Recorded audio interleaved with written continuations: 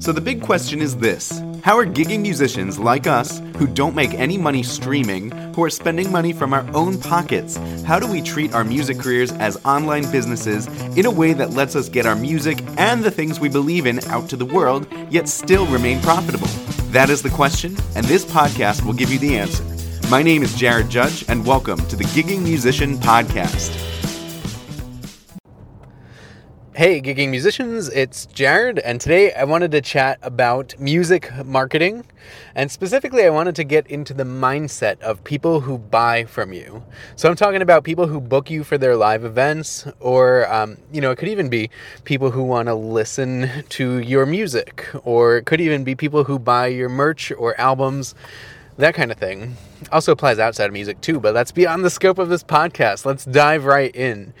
So when thinking about why people buy stuff, there are a couple, we can categorize motivations into two distinct categories, and we can use those distinct categories to help craft our marketing messages, because as musicians, we're not just the technicians who lay down our beats and play music and hope that people come. We actually have to make sure that people are buying what we're selling. And so part of that is just simply the music does speak for itself, but for the most part, we have to be active marketers.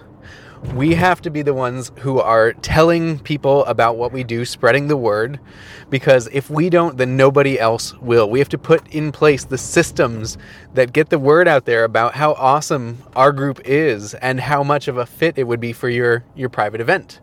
So let's talk about those two categories that motivations typically fall into.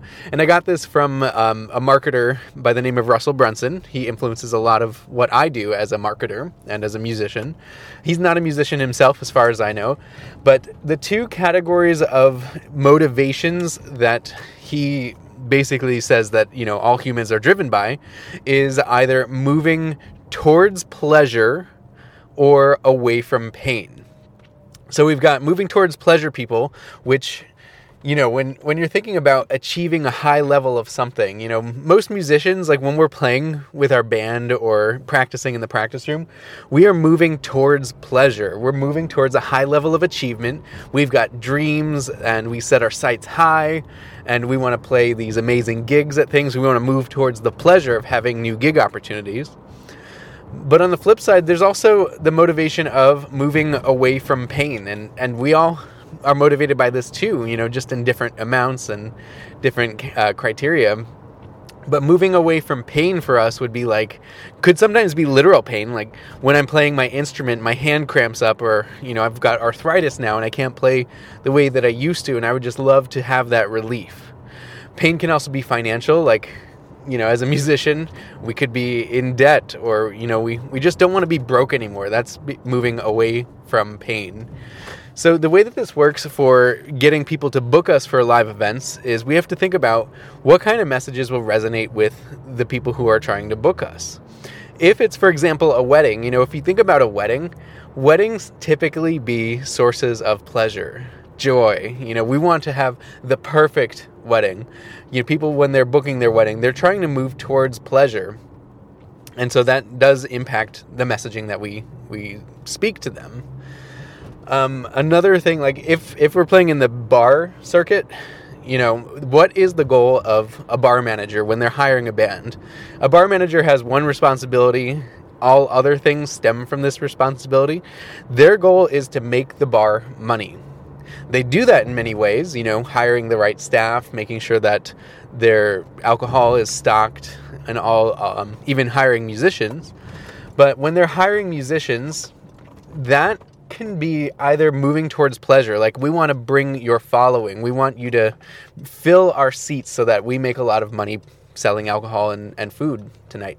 That would be a moving towards pleasure thing. But it also could theoretically be hey, this bar is in debt, and we need your music to help us get us out of that debt. But for the most part, it's moving towards pleasure. So the next time that you're putting out a Facebook post or you're writing the copy for your website, think about the motivations behind your audience. Are they moving towards pleasure or away from pain? And how can you relate to that and identify that, call that out specifically in what you're writing and the photos and videos and audio that you're putting out there? And how can you leverage that to help people, help your message resonate with people who are in the market for what you're selling? So think about that. Hope that gave you some ideas as to music marketing. We'll keep diving into that kind of thing because this is honestly one of the most important things that they don't teach you in music lessons. How do I market and get the word out there about the amazing music that we put out? And I know that every single person listening to this podcast, I know that you're good enough. I know that you put out amazing music. I would love to listen to some of it, so please feel free to drop me a line, send me an email, jared@booklive.com. Join our Facebook group of gigging musicians. Just go on Facebook in the top right corner, search for the group Gigging Musicians. You'll find us right there.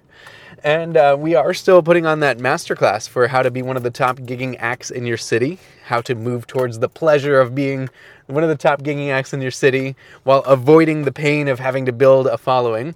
That is at booklivepro.com/masterclass. Check those things out, and I will catch you on the next Gigging Musicians podcast. Have a good one.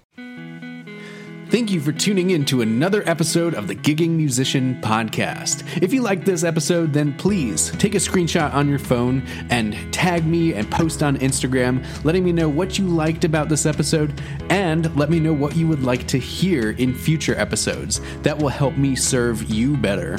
Also, I would love to invite you to my upcoming 5-day full-time music challenge. Just give me 5 short days and I will show you a step-by-step plan to make real consistent income with your music. It's totally free and you can register on fulltimemusicchallenge.com.